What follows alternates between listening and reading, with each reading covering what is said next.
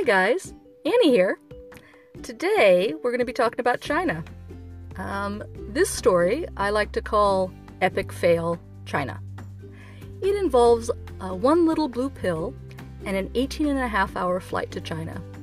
And I really hope you guys laugh your butts off. Enjoy. I don't do well on flights.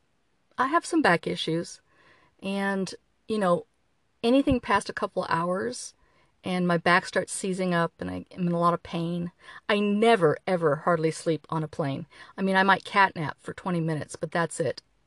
And on this occasion, I was getting ready to go to China, and I was complaining to a friend of mine because it was going to be an 18-and-a-half-hour flight. I mean, my back was already just seizing up thinking about it.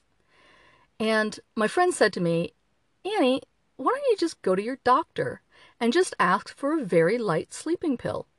If you're worried about getting addicted, don't. He'll just give you one for the flight there, one for the flight back. Just help you go to sleep, And so I did it. And I tried to explain to my doctor that, I'm kind of a lightweight when it comes to medicine. And so he gave me some prescription for an 8-hour sleeping pill called Lunesta. And I went to go fill the prescription at the pharmacy, and the man there said to me, have you ever taken a sleeping pill before? And I said, no, and I explained to him where I was headed and what I was going to do, and he said, let me make a phone call. And he called the doctor, and he got it reduced. Instead of an 8-hour sleeping pill, he reduced it to a 4-hour sleeping pill called Ambien. And he just said to me, I'm only going to give you 2, one for the way there, one for the way back. Just take it with some food. It'll just help you very gently fall asleep. 4 hours later, you're going to wake up feeling like $1 million. And so that's what I did. And I got all packed. I met my friends. We got on the plane. And, I don't know if you've ever been on like long haul flights, but basically they're kind of all the same. They get you up in the air, everybody gets settled in, and then they feed you dinner. And then they turn off all the lights and hope that everybody goes to sleep. And of course, I was looking forward to seeing if this medicine was going to work. So when we got our dinner, I remember I was sitting on an aisle seat, and my friend Nancy was sitting across the aisle on another aisle seat. And I remember turning to her and going, hey, this doesn't look half bad. And so, I kind of like peeled off all the little wrappers on all the food and the drinks. And I made my coffee, and I pulled out my little blue pill. And, I just took a little sip of coffee, and I just swallowed that pill. And, that was the last thing I remember. No, literally, that was the last thing I remember. And my friend, Nancy, is a Chinese American. And so culturally, she didn't want to embarrass me. So it took forever to try to get the story out of her of what really happened that day. And what happened, she said, we were talking, and then all of a sudden you got really, really quiet. And I looked over at you, and your head was cocked to one side, and your eyes were closed, and you were eating all your food. And I was like, what? I ate all my food? And she goes, oh yeah, you started like with the brownie first and the dessert, and then you finished everything. And, when she said that, I know me subconsciously, and I know that I would go for the brownie first, right? So, I had no reason to doubt her, but I just couldn't remember what happened. And I said, well, but then what happened? And she said, well, the stewardesses came around to collect the trays, and you kind of still with your head cocked to one side and sound asleep, kind of, handed your tray up to the stewardess. And then you grabbed the newspaper in the back of the seat in front of you, and you opened it up like you were going to read it, and then you vomited into, the newspaper. And then you wrapped that up like a present, and you handed that to the stewardess.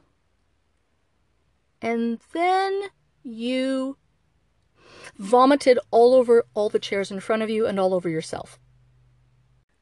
So this next part, I kind of remember just like in a dreamlike state.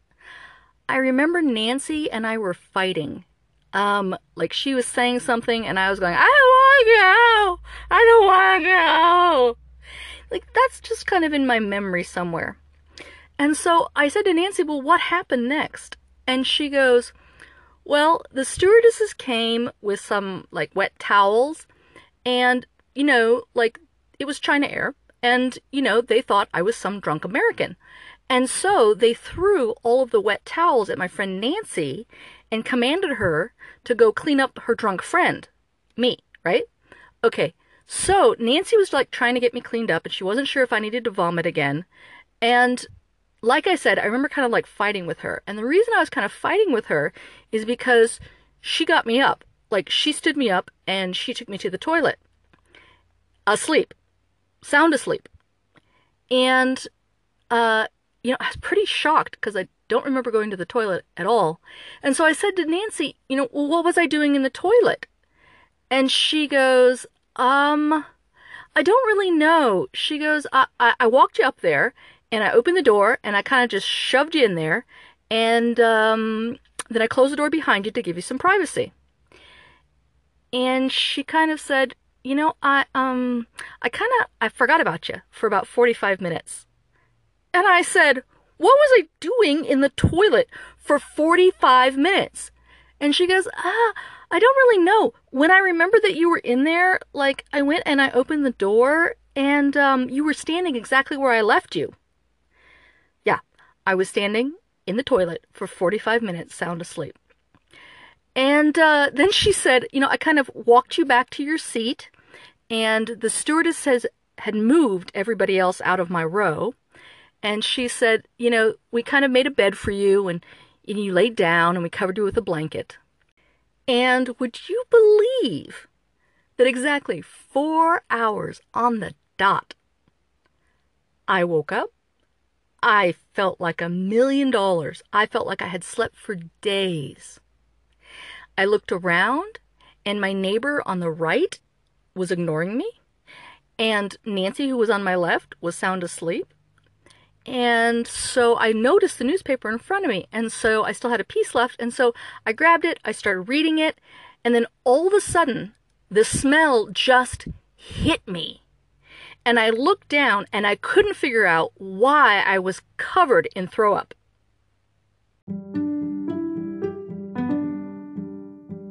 Well, if you don't believe that one, you're never going to believe the next one. Yes, there actually is an epic fail China number 2. Stay tuned. And if you get a chance, go on over to my webpage, which is anniehere.com. You can leave me a message. You can listen to my podcasts. You can check out my picture gallery. And I just really appreciate you. Thanks for tuning in.